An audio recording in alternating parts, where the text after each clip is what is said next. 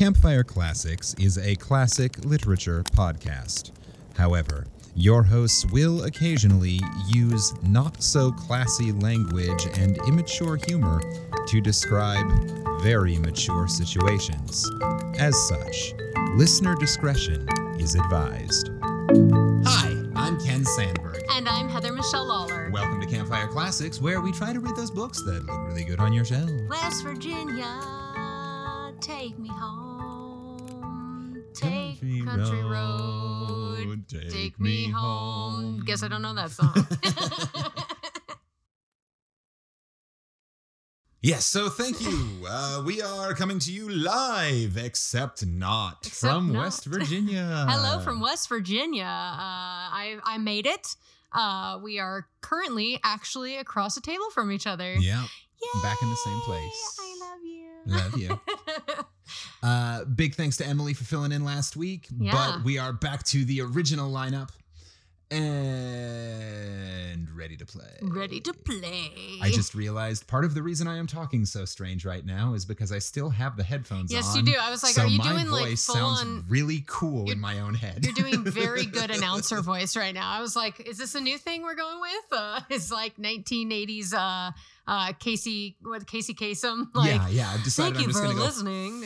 I'm gonna go full radio DJ from now on. Okay. That's my new character. Have you not been working on a new character? I have. I just didn't want to reveal it until later. Until we were ready. Also, you might notice that our Airbnb is on a Rowell. It's a relatively busy street. It's on the set for Ralph. Ralph. I don't know. Like Wreck-It Ralph? Wreck-It Ralph. Yes, Okay. It's on the set of Wreck-It Ralph. That makes sense actually, because Velopia or whatever. Not that sounds like fallopian tubes. That's not right. Yeah. Whatever the girl's name is, she likes to drive cars, so it makes sense that it would be. Yeah. Well, and he likes to destroy things, so it always sounds like a construction site. Noisy. So yeah, if you hear some gears shifting and whatnot, it's because about 25 feet from where we're recording is a relatively busy road. And that was a ghost. And there's a ghost in our... Here's that thing again. Yeah. But we're here and we're together, and I'm excited to... I got to see Pride and Prejudice, which was amazing. I saw it 3 times. I saw preview, opening, and then I saw their 4th performance. So I got to meet Emily, yay, and I got to meet the whole cast, and they're all amazing. And so, if you're in West Virginia, if you happen to be near Lewisburg, West Virginia in the next couple weeks, don't miss it. It's delightful. Well worth the time. Come be a Jane Austen groupie. It's what all the cool kids are doing. A Jane Austen, but it's like, bring young people, because like, it's a Kate Hamill adaptation, so it's not your BBC Jane Austen. It is very accessible and funny, and like there's fart jokes. I mean, it's really right up my alley. There's dick and fart jokes all over the place, and it's I'm basically just this podcast. It is Jane Austen with penis jokes. Yeah, exactly. I said we should read a Jane Austen sometime because apparently it's very accessible for our sense of humor. So good job, Kate Hamill. Good job. Yeah. Good job, Greenbrier Valley Theater, for putting that up and kicking butt. So I also, while we've been in Lewisburg, I have been shopping around the little stores. So Lewisburg is actually a really cool little town, and relatively liberal for where we are in the world. For West Virginia. And I've found a couple little cute, like a bookshop where I bought a really fun game that I'm hoping you'll get to play with the cast from A New Chapter Bookstore, and it's like matchmaking, but it's like shoots or snakes and arrows or snakes and ladders. It's like snakes and ladders or shoots and ladders. Yeah, but when you get to the top, it's to meet your match. It's like so it's like, will Elizabeth and Darcy get together, or maybe Darcy will end up with Miss Bennet and Bingley. It is a progressive game. But then today I was in a little like flea market shop that was adorable. I can't think of the name right now, but I'll tag them in the Patina. I was in Patina, which is another little shop in town, and I saw this card game that's very much like, I think it's like Cards Against Humanity, but it's not. So you add accents. It's called utter nonsense, and it seemed right up our alley considering we destroy accents all the time. So you basically draw an accent card and then you draw other cards and you have to say the thing in that dialect. So all right, so here we go. We're going to try that. All right. How are we doing this? Who's going first? I'll go first. All right. So are you going to tell us what the accent is, or am I going to have to guess? I think you will be able to guess. Okay. Oh my God. Like, that place is totally bogus.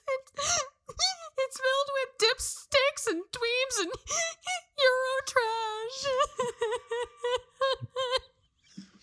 Euro trash. Emotional, sad, Cry. Yeah.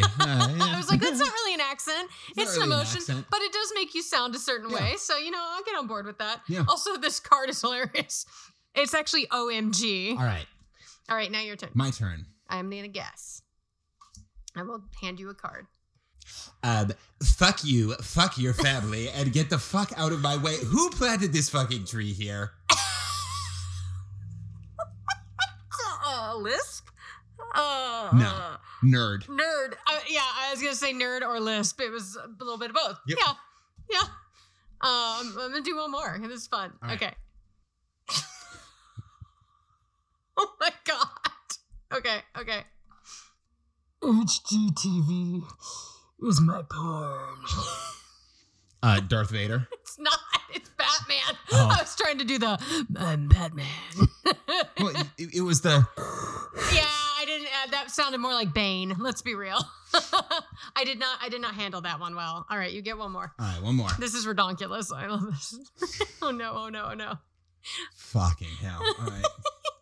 My beard can seek out obscure bands and craft breweries and then post about them on Reddit. You constipated? Pooping. Yeah! That is the place to end this. Okay, so they're not all accents, I guess. It's more like states of being. How you say them, yeah. Yes, pooping. Any game that has a card that just says pooping in it wins. Probably gonna be okay. So this has been Utter Nonsense with Campfire Classics. Utter nonsense. I hope you enjoyed that. I love that that's not any different from the rest of the podcast for the moment. Nope, except that we're being told how to say stupid shit. We're being told how to say stupid shit. Yeah. Like, we don't just make it up on the spot. Like, oh yeah, that'll be right. Speaking of making up shit on the spot, you want to do what we do? Sure, let's jump into what we do. So for first-time listeners, and if we're doing our job right, every episode is somebody's first episode. You're here. What we do on this podcast is your hosts, Heather and Ken, take turns alternating weekly, usually, except that, last week got confusing. And it might happen again. And it might happen again, but that's okay. We take turns alternating who is going to read a short story sight unseen. We pulled these short stories from the public domain so that nobody sues us. But before we get to the story, whoever chose the story usually reads out some little fun facts, some interesting info, some intellectual inspiration. Basically, we want you to learn something during all this utter nonsense. Yep. So this week, Heather has chosen a story for me to read, and so she's going to jump into some fun facts that will probably have something to do with the story or the author, but I don't want to put words in her mouth, so take it away, Heather. Surprise! So we are going to revisit an author this time. We have not read this author in quite some time. All right.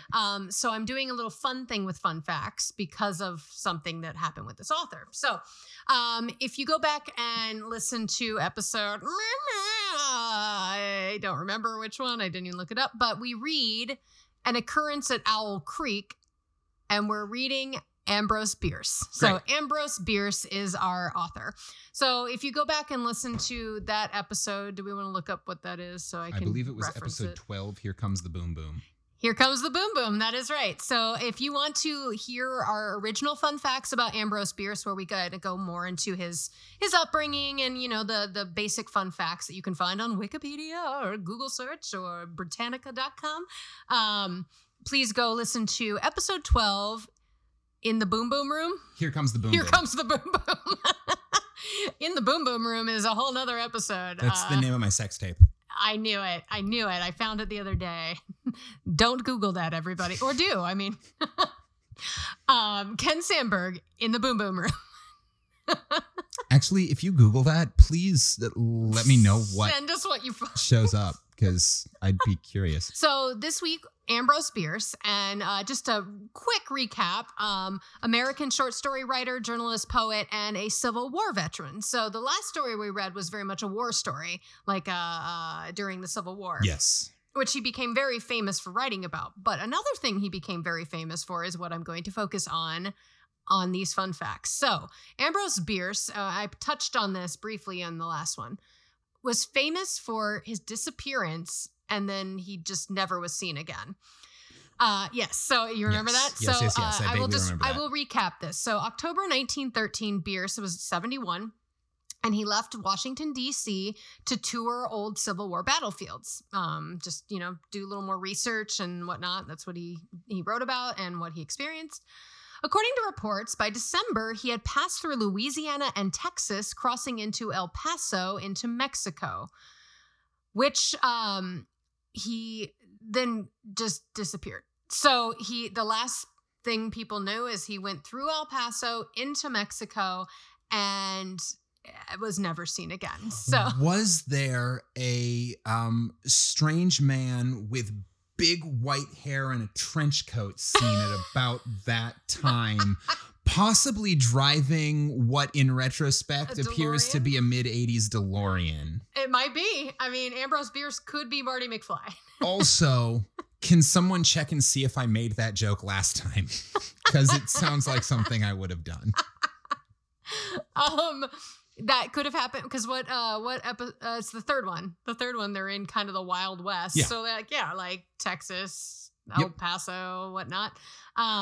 So he just disappeared. There was an official investigation. There was all this stuff, but he just disappeared and nobody knows. There's this theory that he committed suicide. There's a theory that he got lost in the desert and died. There's a theory that he was executed by a firing squad in like some town in Mexico or down in Central America. Okay. Literally nobody knows. It is a mystery. So what I'm doing for fun facts is writers that have famously disappeared. Oh, all right. Yes. It took a while to get there, but I wanted to give you a little context. Long walk for a short drink of water. Long walk for a short drink of water. I want to give you a little recap on our author first. Great. So this is a pretty common thing. I mean, we did cover Agatha Christie's disappearance, which she came back, but still to this day, no one quite knows what happened. So I'm just going to touch on a few other authors. So there's an author named Barbara Newell Follett, who was a child prodigy. Her debut novel was The House Without Windows, and it was published in 1927 when she was 12 years old. Went through really great reviews and everything from the New York Times and everything else. When she was 14, her father left the family for another woman, and she found a job, married a man who was unfaithful, yada, yada. Then when she was like in her early 20s, just disappeared. Just went away. All right. Which was a striking parallel to what happens in her first novel. So a little weird, a little kooky. Then we have Solomon Northup, who is That's not a real name. He was a free man, so he was, actually, you probably know his name quite well. He wrote 12 Years a Slave. Oh! The book. I was wondering why that name sounded familiar.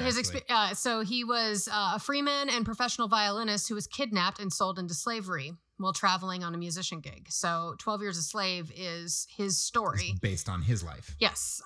While he was on tour lecturing about abolition, he disappeared. Now, the most common theory is that he was kidnapped and taken back into slavery. Yeah, it's not hard to guess. That one's what not might have hard to happened. guess, but unfortunately, he disappeared. But that's a very famous book now because of the movie that was made. That was great. Anton de Saint-Exupéry. It's French. I apologize. He wrote The Little Prince. It's the writer who wrote The Little Prince. Anyway, he wrote The Little Prince, which I think everybody, I mean, I read it as a kid, and like it's actually that was the book we read when we were like learning French, and clearly I was very good at it. He was an experienced aviator pilot, and he had multiple like close calls with death while he was flying, and I'm like, that would be a good reason for me to stop flying. You'd think. But he is assumed he disappeared during when he was serving in the French Air Force during World War II. He just disappeared. Huh. So missing in action, he never was found. He's hanging out with Amelia Earhart. Probably, actually. Yeah. That's probably true. Yeah. They just got picked up by those aliens from Independence Day, and they're all chilling somewhere. Yep. Then we have Julian Torma, is a Dadaist playwright. So I'm like, I should know this because actually the year before I came to UMKC, my theater history course that I was put into was like existential playwrights and whatnot. So it was, I probably know this name if I searched back in my brain far enough. But yeah, a Dadaist poet and playwright, and also like just writer in general. Always was a very mysterious writer, and then at the age of 30, Torma allegedly entered the mountains of Tyrol in Austria and never returned. Right, so he got eaten by a Yeti or something. Yep. There are so many. I'm gonna jump to one more, and then we'll jump into our little story. All right. But I wanted to read this one just because it makes me laugh. Jack Black. Not that one. Brigadoom boom, brigadoom boom. Did you know Jack Black disappeared? This is a new one. No, this man's name is Jack Black, and he was an inspirational beat poet and writer. He was also a career criminal who spent most of his life in jail. So his most famous story was his memoir, You Can't Win. Details his life as an outlaw and time in prison. So I'm like, Johnny Cash would probably dig this dude. His book was an instant hit, and it was actually turned into a play. So I kind of want to look into that. But he disappeared in 1932. It is believed that because he was sailing in the New York harbor, and his boat, and he just never came back. So it got lost at sea, or it went down, or pirates came, who knows, but he disappeared.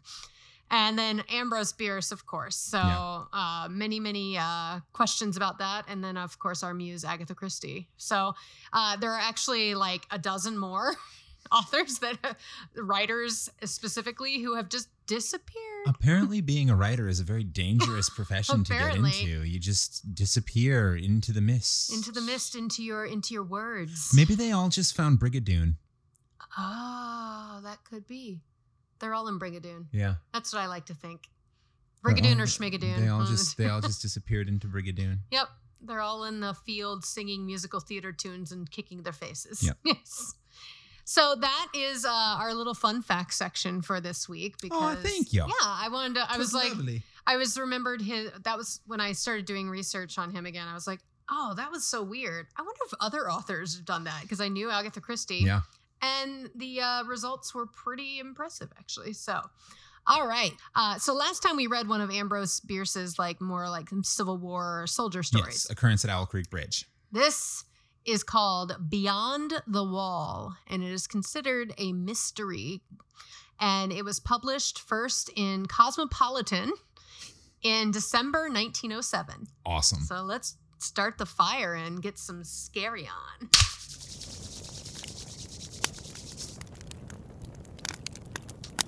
Beyond the Wall by Ambrose Bierce. Back to the radio voice. Yeah. Okay, cool.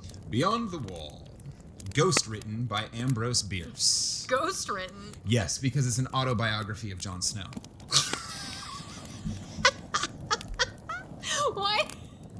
We make so many Game of Thrones references on this. Because we're cool. That's actually funny, because when I was researching this, I was like, why is this reminding me of something? That's it. That's it right there. All right, Jon Snow. So, listeners, welcome to our Game of Thrones fan cast.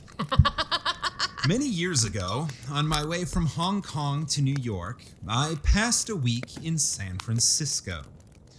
A long time had gone by since I had been in that city, during which my ventures in the Orient had prospered beyond my hope. I was rich and could afford to revisit my own country to renew my friendship with such of the companions of my youth as still lived and remembered me with the old affection. Are you going to San Francisco? Because you're rich and you're gonna flaunt it all. Are you going to San Francisco?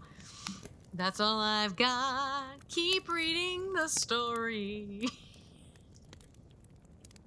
A musical Game of Thrones fan cast. So going to San Francisco to visit friends. whatever. It's a high school reunion, but most of the people are dead. Most people are dead and he's rich. Okay. Yeah. Cool. So the those dream. of which remember me with the old affection. Chief of these, I hoped, was Mohan Dampier. Mohan? All right. And it's a name? Yep, it's a name, yeah. All right. Mohan Dampier. An old schoolmate with whom I held a desultory correspondence which had long ceased, as is the way of correspondence between men. Or, high school friends. You may have observed that the indisposition to write a merely social letter is in the ratio of the square of the distance between you and your correspondent. It is a law. That's a real fancy way of saying out of sight, out of mind. Yeah. Especially then, when you had to write letters and shit, you didn't get to check up with them you didn't get to stalk them on Facebook. No. It was just okay, they no longer probably exist. It's fine. Yeah. I remembered Dampier as a handsome, strong young fellow of scholarly tastes, with an aversion to work and a marked indifference to many of the things that the world cares for, including wealth, of which, however, he had inherited enough to put him beyond the reach of want. In his family, one of the oldest and most aristocratic in the country, it was, I think, a matter of pride that no member of it had ever been in a trade nor politics, nor suffered any kind of distinction. Huh. Mohan was a trifle sentimental and had in him a singular element of superstition, which led him to the study of all manner of occult subjects, although his sane mental health safeguarded him against fantastic and perilous faiths. What is it like to have sane mental health? Is kind of it's cool. But it's probably kind of being like being the most boring of the MCU movies. Which one? Oh, our listeners know. Oh, do they? Yeah. we don't want to rustle anyone's feathers out there. No, but listener, you know. you know. Apparently they know. You know which one is the most boring. Oh, God. Being of sane mental health would be like perpetually watching that movie. It's fine. It's still an MCU movie. I would trade that for not having sane mental health any day. He made daring incursions into the realm of the unreal without renouncing his residence in the partly surveyed and charted region of what we are pleased to call certitude. The night of my visit to him was stormy. Uh-oh. The Californian winter was on, and the incessant rain splashed in the deserted streets or lifted by irregular gusts of wind was hurled against the houses with incredible fury. With no small difficulty, my cabman found the right place away out toward the ocean beach in a sparsely populated suburb.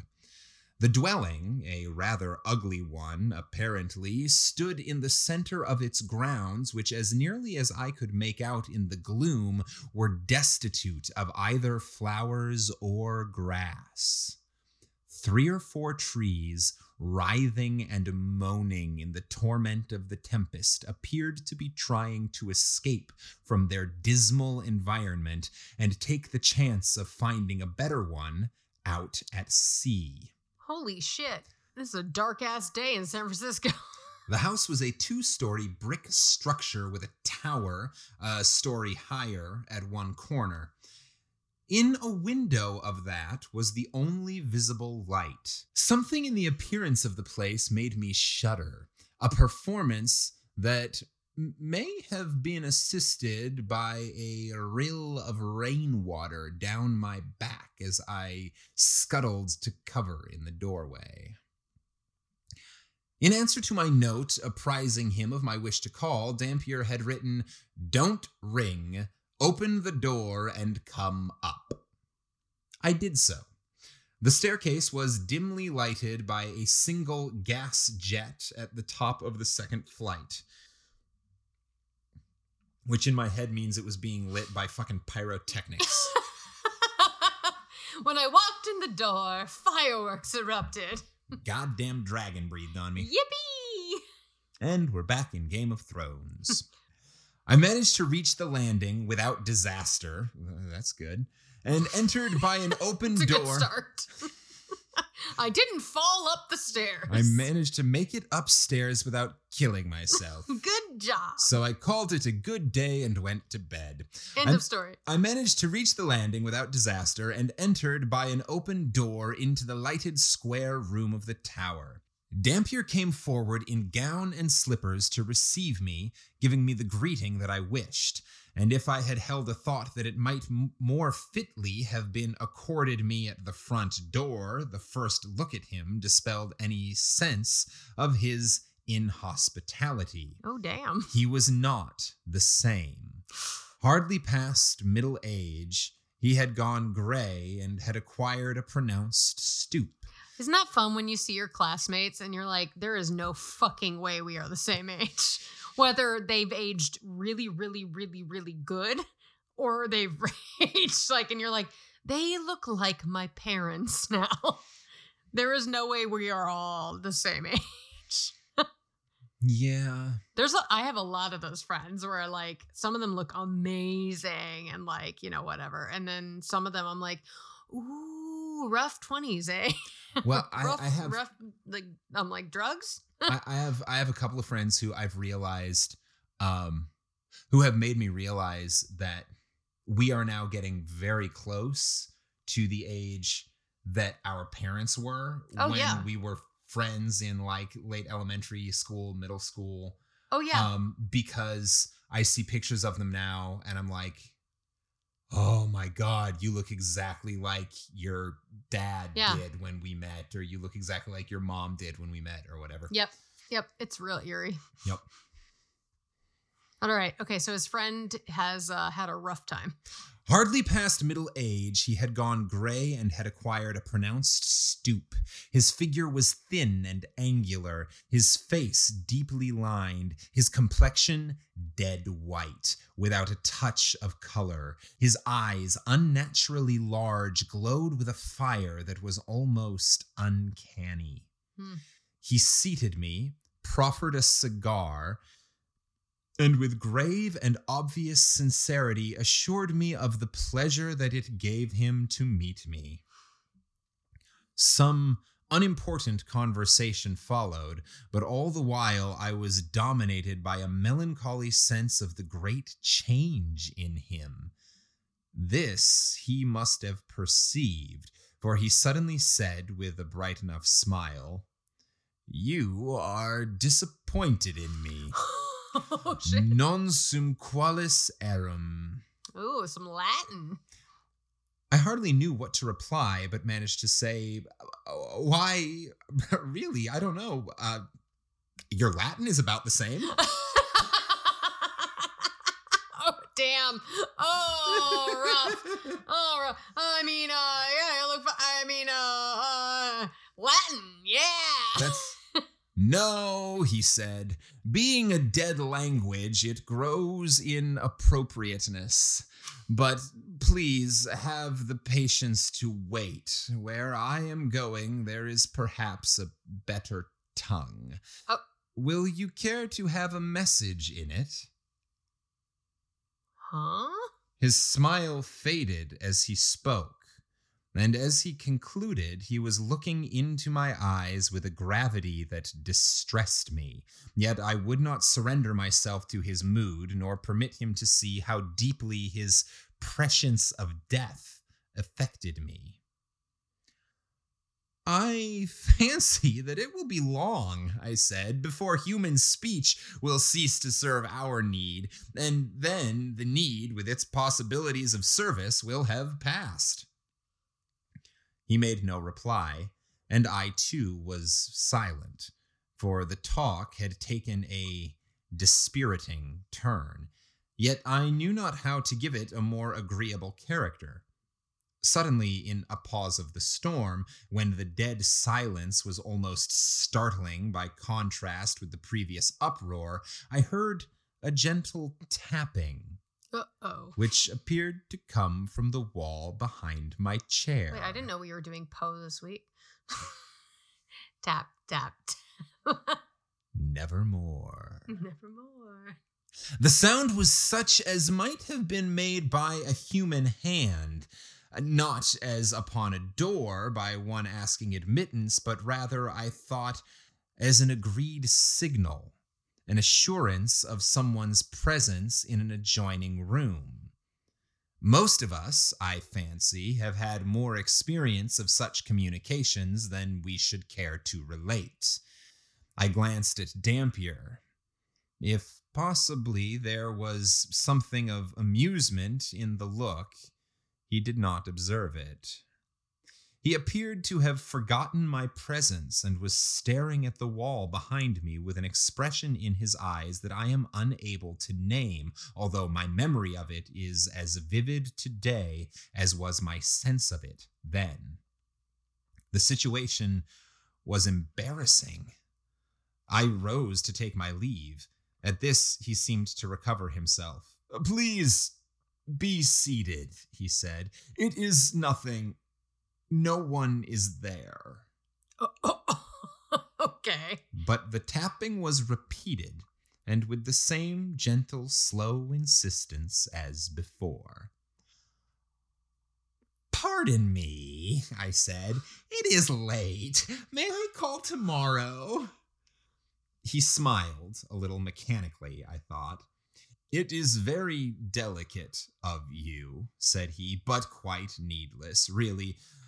This is the only room in the tower, and no one is there. Don't go into the room in the tower.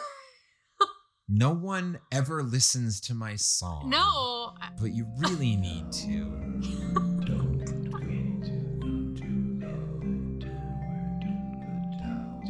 At least..." He left the sentence incomplete, rose, and threw up a window, the only opening in the wall from which the sound seemed to come. "See?" Oh my God. Oh Not God. clearly knowing what else to do, I followed him to the window and looked out.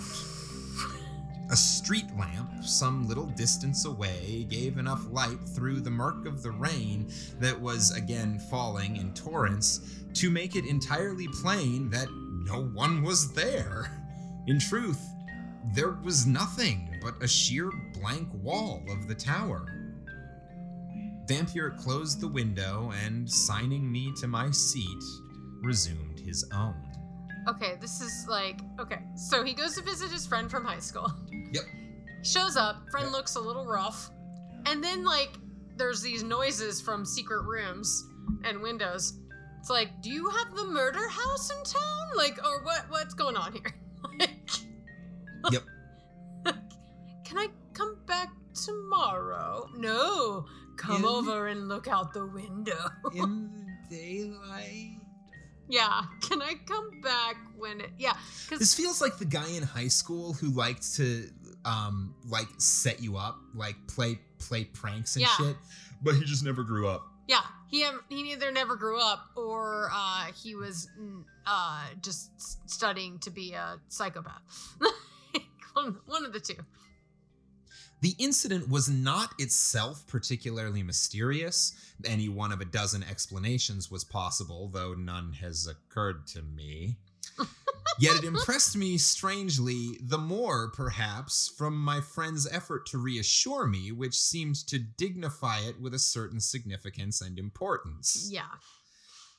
He had proved that no one was there, but in that fact lay all the interest. It's like, oh. And Wait, he what? proffered no explanation.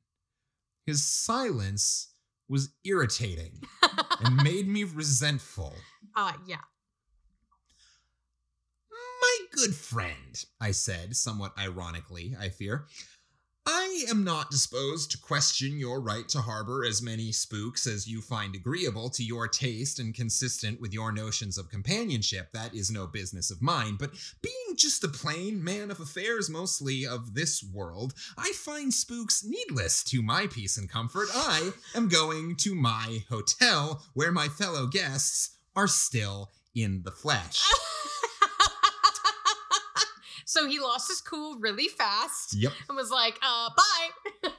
Not into it. That's also one of my favorite speeches yet to be given in one of any our, of our stories. It's very blunt. It's like, no, I'm not going to hang out. No, I'm not going to stay in the room in the tower. No, I'm not going to check into this room that you're like, it's totally fine. No, I'm going to get the fuck out of here because no, I don't do ghosts.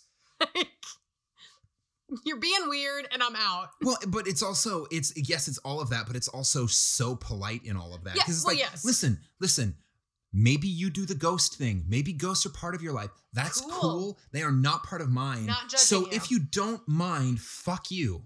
Yeah, without saying fuck you. It's like, if you don't mind, you do you, and I'm gonna go do me. Goodbye. Peace out. It was not a very civil speech.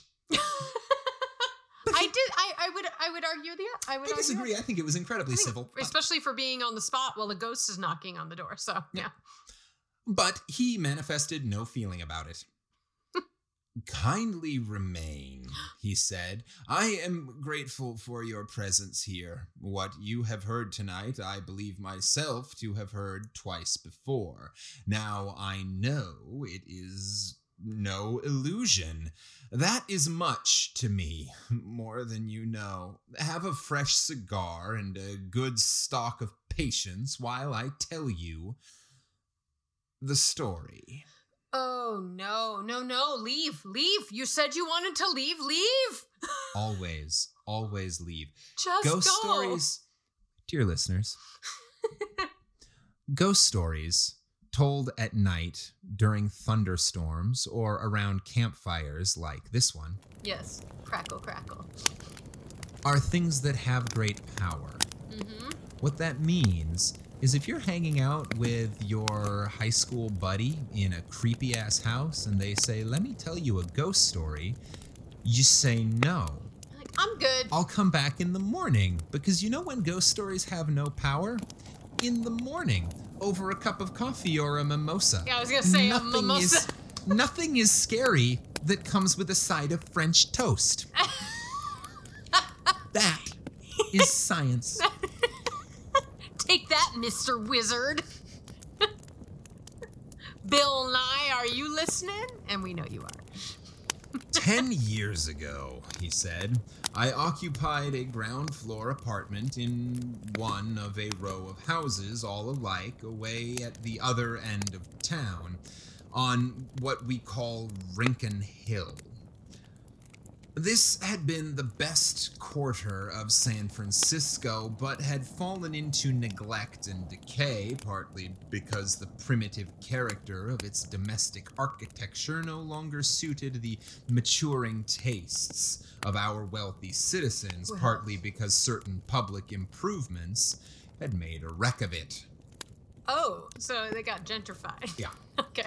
The row of dwellings in one of which I lived stood a little way back from the street, each having a miniature garden separated from its neighbors by low iron fences and bisected with mathematical precision by a box-bordered gravel walk from gate to door.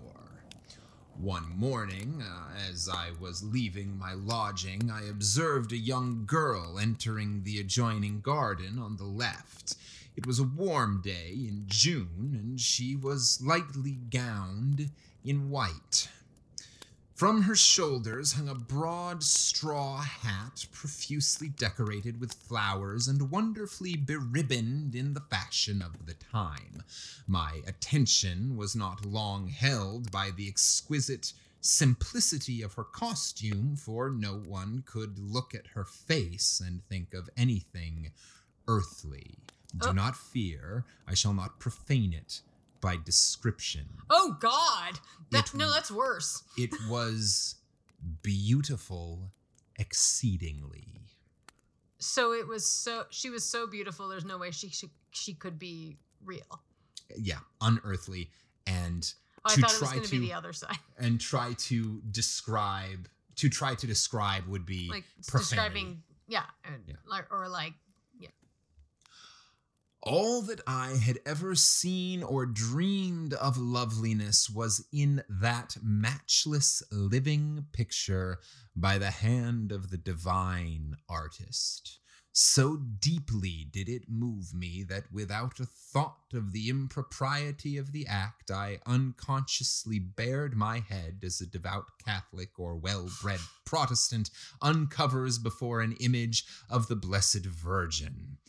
The maiden showed no displeasure. She merely turned her glorious dark eyes upon me with a look that made me catch my breath, and without other recognition of my act, passed into the house. For a moment, I stood motionless. Except for your dick. Your dick. Everything else was still. And it was just like twitch, twitch, twitch, twitch. For a moment, I stood motionless, hat on dick, painfully conscious of my dick. Yet so dominated by the emotion of my dick.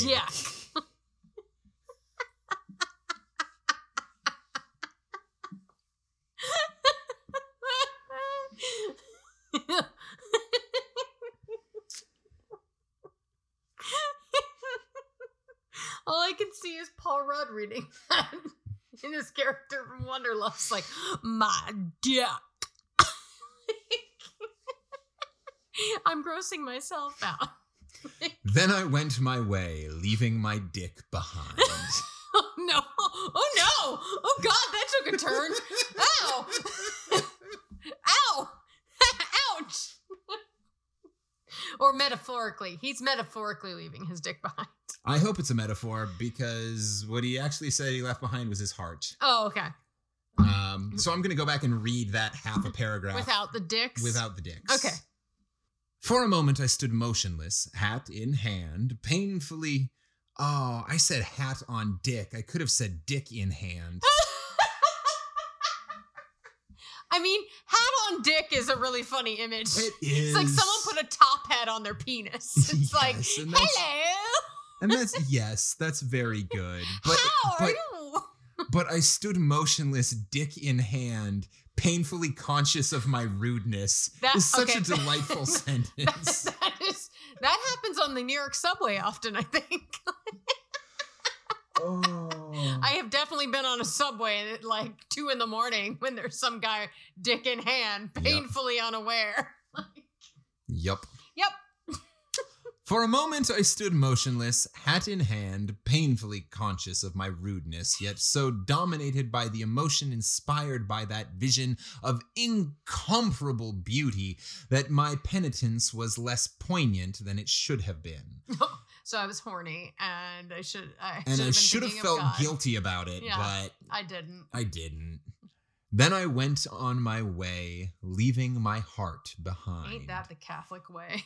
It should feel In guilt. the natural course of things, I should probably have remained away until nightfall, but by the middle of the afternoon, I was back in the little garden, affecting an interest in the few foolish flowers that I had never before observed. My hope was vain. She did not appear. To a night of unrest succeeded a day of expectation and disappointment, but on the day after, as I wandered aimlessly about the neighborhood, I met her. Of course, I did not repeat my folly of uncovering, nor venture by even so much as a long look to manifest an interest in her, yet my heart was beating audibly. I trembled and consciously colored as she turned her big black eyes upon me with a look of obvious recognition, entirely devoid of boldness or coquetry. I would be like, dude, are you trying to talk me into a threesome with your wife? Because like he's come to visit his friend from high school, and he's like, let me tell you a story about this hot lady. And there's this tapping on the door next to them. And it's like, dude, do you want me to have a threesome with you and your wife? Like, this is a lot of theatricality for You can just ask. You can just ask. Right, I might be into it. Really, but just bring her in. I'll take one look and I'll know if we're going for it or not. like, I know we touched penises in gym that one time. Just the tip. Just the tip. But let's just see her. You don't have to, this doesn't have to be a whole thing. It's not gay if it's in the locker room. It's not, yeah, and apparently this house has its own locker room. Tap, tap, tap. I will not weary you with particulars. Many times afterward I met the maiden, yet never either addressed her or sought to fix her attention. Nor did I take any action toward making her acquaintance, perhaps my forbearance, requiring so supreme an effort of self-denial, will not be entirely clear to you. That I was heels over head in love. Heels is over head? true. But who can overcome his habit of thought or reconstruct his character? Heels over head at least makes sense as an exclamation of how in love you are. As opposed to head over heels. Is just how you walk down the street. Yep. I've never heard it said in the way that it probably should be if you're actually describing it knocked me off my feet. Yeah, I felt all topsy-turvy. Yep. I've just never heard that actually described. That's Heels funny. overhead. Heels overhead. I was what some foolish persons are pleased to call, and others more foolish are pleased to be called, an aristocrat. And despite her beauty, her charms and graces, the girl was not of my class. I had learned her name, which it is needless to speak, and something of her family. She was an orphan, a dependent niece of the impossible elderly fat woman in whose lodging house she lived. Is this a Jane Austen story? Somewhere between Jane Austen and Charles Dickens. Yeah. Yep. She was below me and an orphan. My income was small, and I lacked the talent for marrying. It is perhaps a gift. An alliance with that family would condemn me to its manner of life, part me from my books and studies, and in a social sense reduce me to the ranks. It is easy to deprecate such considerations as these, and I have not retained myself for the defense. Let judgment be entered against me, but in strict justice all my ancestors for generations should be made co-defendants, and I be permitted to plead in mitigation of punishment the imperious mandate of heredity.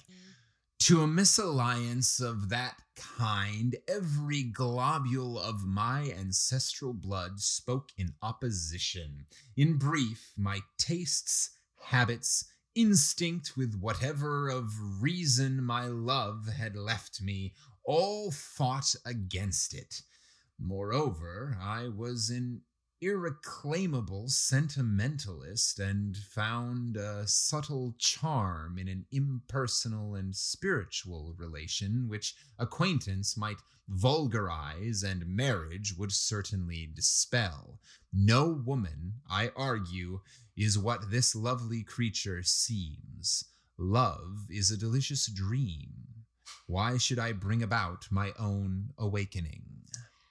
Wow, this guy needs a hug. He put her up on a pedestal and yeah. He put the pussy on the pedestal. Yeah. It's like 40-year-old virgin. I just rewatched that like recently, and they keep saying, "You're putting the pussy on the pedestal." He's like, "What does that mean?" It's real though. When you like have like a crush on someone, it's like, and all of a sudden you like are like, I don't know how to talk to that person. Yeah. Whereas if you like have not even realized you had a crush, or no one had pointed out you had a crush on them, or yada yada yada, Yeah. you would have probably been just fine. But Yep. the second you're like, it's putting the pussy on the or the penis on the pedestal, I guess. And that is like that. Inevitably is where the worst of heartbreak comes from too. Oh yeah. Is Right. when you Yeah. do the thing where you fall in love with someone so hard and so fast that you turn them into something more than human. A goddess. You turn them into a god or a goddess. Yeah. Because once you've done that, you're screwed. Mhm. Because what is either going to happen is they're going to say, like, if you ever get around to talking to them, either they're going to say no, and then you'll be devastated by the fact that your pinnacle of perfection has said no, Yeah.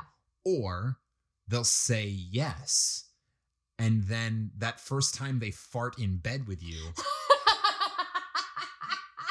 the It's like- universe is over. It's like, oh no. There's a Sex and the City episode about that. But what is much more Yeah. likely is that you'll just never get around to talking to Yeah. them and telling them.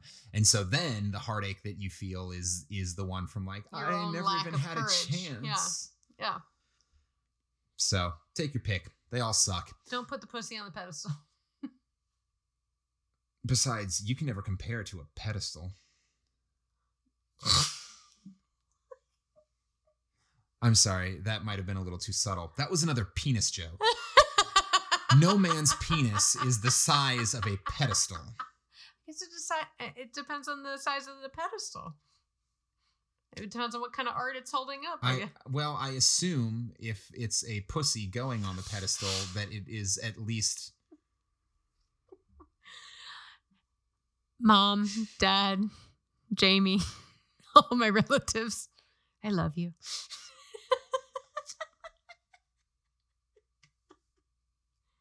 But Yeah, this you one took a agree, turn. right?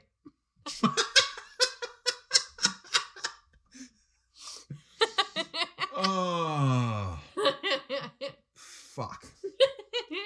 Love is a delicious dream. Why should I bring about my own awakening? The course dictated by all this sense and sentiment was obvious. Honor, pride, prudence, preservation of my ideals all commanded me to go away, but for that I was too weak. The utmost that I could do by a mighty effort of will was to cease meeting the girl, and that I did. I even avoided the chance encounters of the garden, leaving my lodging only when I knew that she had gone to her music lessons, and returning after nightfall.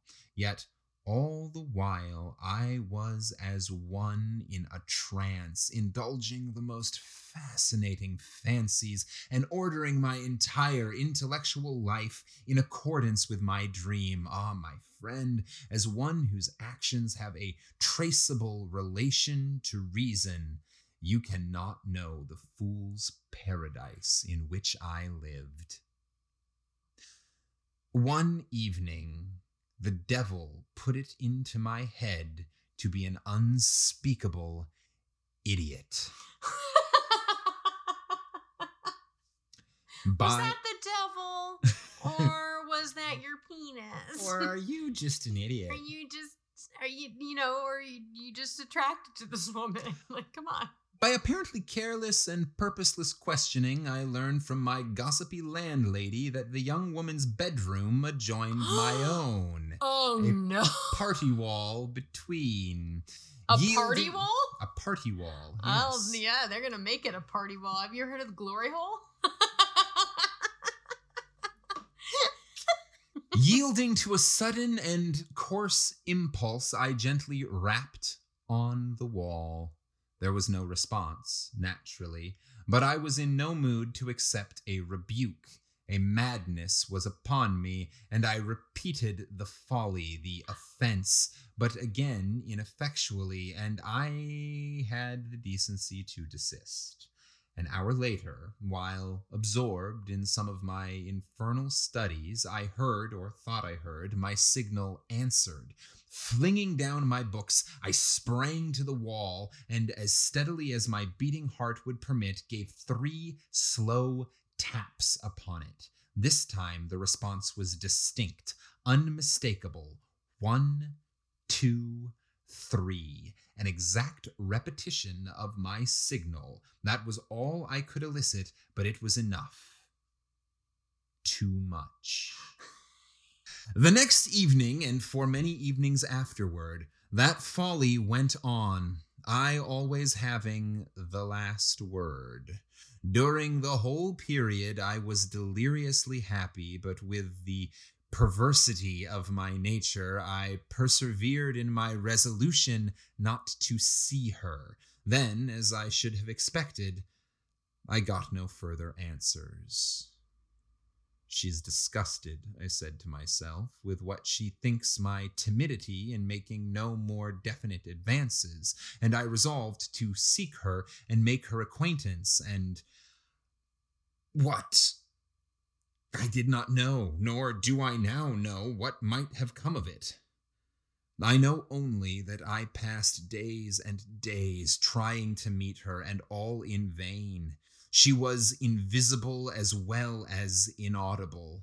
I haunted the streets where we had met, but she did not come. From my window I watched the garden in front of her house, but she passed neither in nor out. I fell into the deepest dejection, believing that she had gone away, yet took no steps to resolve my doubt by inquiry of my landlady, to whom, indeed, I had taken an unconquerable aversion from her having once spoken to the girl with less of reverence than I thought befitting. There came a fateful night. Stalker. Worn out with emotion, irresolution, and despondency, I had retired early and fallen into such sleep as was still possible to me. In the middle of the night, some malign power bent upon the wrecking of my peace forever caused me to open my eyes and sit up, wide awake, and listening intently for I knew not what. Then I thought I heard a faint tapping on the wall, the mere ghost of the familiar signal. In a few moments it was repeated, 1, 2, 3. No louder than before, but addressing a sense alert and strained to receive it. I was about to reply when the adversary of peace again intervened in my affairs with a rascally suggestion of retaliation. She had long and cruelly ignored me. Now I would ignore her. Incredible. Oh, no. Yeah. No, sweetie. No. Incredible fatuity. May God forgive it. All the rest of the night I lay awake, fortifying my obstinacy with shameless justifications and listening. You just fucked up, dude. Late the next morning, as I was leaving the house, I met my landlady entering. "Good morning, Mr. Dampier," she said. "Have you heard the news?"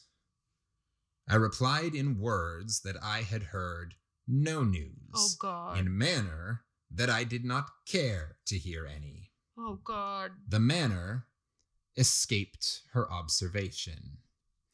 About the sick lady next door, No. she babbled on. What, you did not know? Why, she's been ill for weeks, and now... I almost sprang upon her. And now, I cried, now what? Oh, God. Why, she is dead. She was trying to say goodbye. Oh, my God. Oh, no. That is not the whole story. In the middle of the night, as I learned later, the patient, awakening from a long stupor after a week of delirium, had asked, it was her last utterance, that her bed be moved to the opposite side of the room. Those in attendance had thought the request a vagary of her delirium, but had complied, and there the poor passing soul had exerted its failing will to restore a broken connection, a golden thrill of sentiment between its innocence and a monstrous baseness owing a blind, brutal allegiance to the law of self. Oh. What reparation could I make?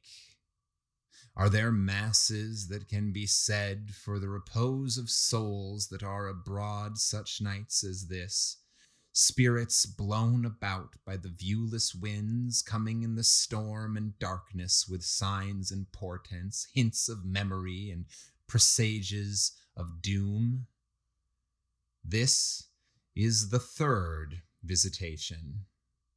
On the first occasion, I was too skeptical to do more than verify by natural methods the character of the incident. On the second, I responded to the signal after it had been several times repeated, but without result.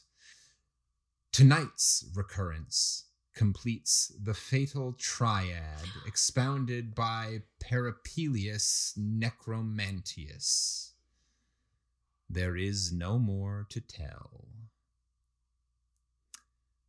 When Dampier had finished his story, I could think of nothing relevant that I cared to say, and to question him would have been a hideous impertinence. I rose and bade him good night in a way to convey to him a sense of my sympathy, which he silently acknowledged by a pressure of the hand. That night, alone with his sorrow and remorse, he passed into the unknown. The end. Oh my God. Holy shit, that took a turn. So was she knocking for the third time knowing he was gonna die? Like, now we can like be together? I think Or the was he, three, what he said was that those three visitations Yeah. were sort of her letting him know your time is coming. Yeah, like, You get three of these, and Yeah. the third time will be the night that you pass. Sort of sidebar. Yeah.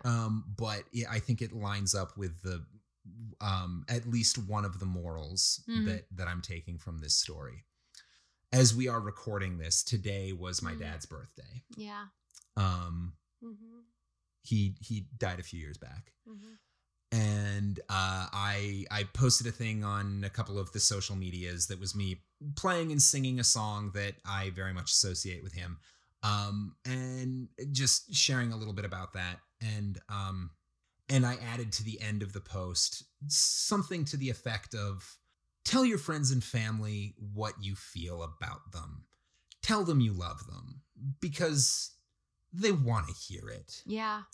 That feels like this. Yeah. Just say the thing you're thinking. Say what you're feeling. Yeah. Tell people what you're feeling. Tell them what you're thinking, because especially if you love them. Because putting it off doesn't do anyone any good. Yeah. Because you might think that you're keeping them from like feeling awkward if you get too forward and emotional, and you might think that like in this case you're protecting yourself from embarrassment or from negative social repercussions.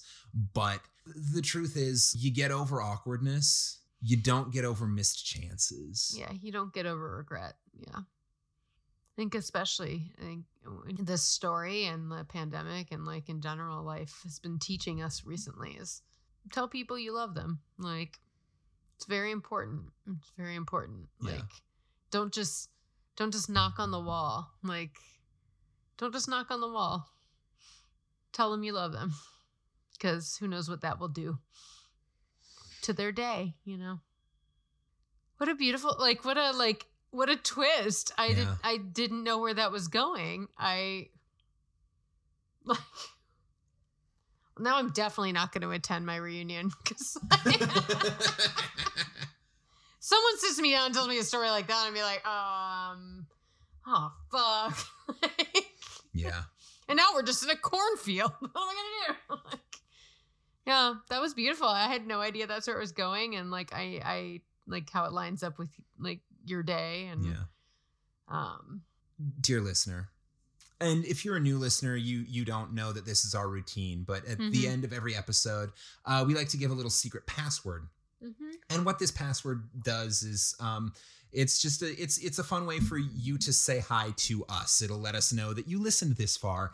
So you can email us at 5050artsproduction@gmail.com. 5050artsproduction is our sort of parent production company.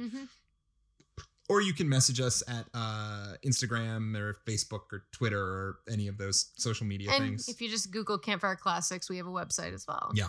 And you send us this little password, and it lets us know that you listened to the end and that you heard us talking about the moral and how we felt about the story. And it's a nice way for us to feel like this is more of a conversation and less of us just screaming into the void. Yeah, it's nice. It's a nice way for you to say hi if you're like, I don't know how to say hi. Yeah. We want you to say hi. And like, really, thank you to all of you amazing people who do that, because it really truly does make this so much to us. Yeah. Feel so much more like a conversation.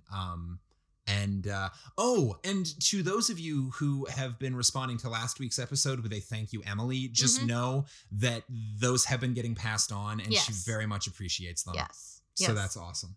All of that is a lead up to this. This week's secret passcode is, of course, Dick in Hand. But what I would also love is, while you are writing us a message that says Dick in Hand, also send a message to someone in your life who you just feel like you should say something to. Whether it's, a friend you haven't talked to in a long time, or a parent or an uncle or an aunt or a child or whatever who maybe just needs to hear that you're thinking about them, or fuck it, even if it's just that, cute guy who works at the coffee shop that thank you for making my coffee so good, that you've been too nervous to talk to or whatever. Tell someone what you're thinking and what you're feeling, and do that while you're sending us your message, so that it forces you to actually do the thing. And if you're really feeling bold about it, let us know who you talk to. But that's all. That would just be my request, is in addition to our secret code, that you reach out and touch someone. With their consent. I think after your dick is no longer in your hand. Yes. Yeah. I do kind of love that this all lined up with the whole fun facts of like disappearance, and like tell people what you feel when you can, because you never know what's gonna happen to, like, in the world. Where we are in the world. I know we don't usually go to the serious place, but we've both been dealing with a lot of stress. I think the world's been dealing with a lot of stress lately, and that story lined up so beautifully with your father's birthday, and you know what? Sometimes we guess what? Ken and Heather have feelings too. Sometimes we have many feelings. I try to bury them very deep under dick jokes. Dick jokes and mountains of protein powder. But they're still there. So yeah, I mean, what a beautiful sentiment that story was. I had no idea that's where it was going. And hey, in case no one has told you today, I love you. Now tell 5 friends about Campfire. But seriously, You're amazing. You're getting through this fucking time that's just nuts. And the fact that you're here listening or you're just getting through your day. Fuck yeah. That's you're kicking ass. So I think with that, I think we're it's done. Enough of this mushy shit. So remember to send us an email with dick in hand. Yeah. Not a picture of your dick in your hand, but just the phrase dick in hand. Yeah, for the record. I don't want any dick pics. Yes. So if you send us dick pics, we're going to use them for blackmail. Yep. Because this podcast doesn't make us nearly enough money, so we're just going to extort you. Yep. You're welcome. That's what you get for sending unsolicited porn.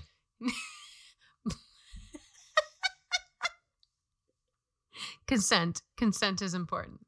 And on that note, this has been Campfire Classics, where we try to read those books that look really good on your shelf.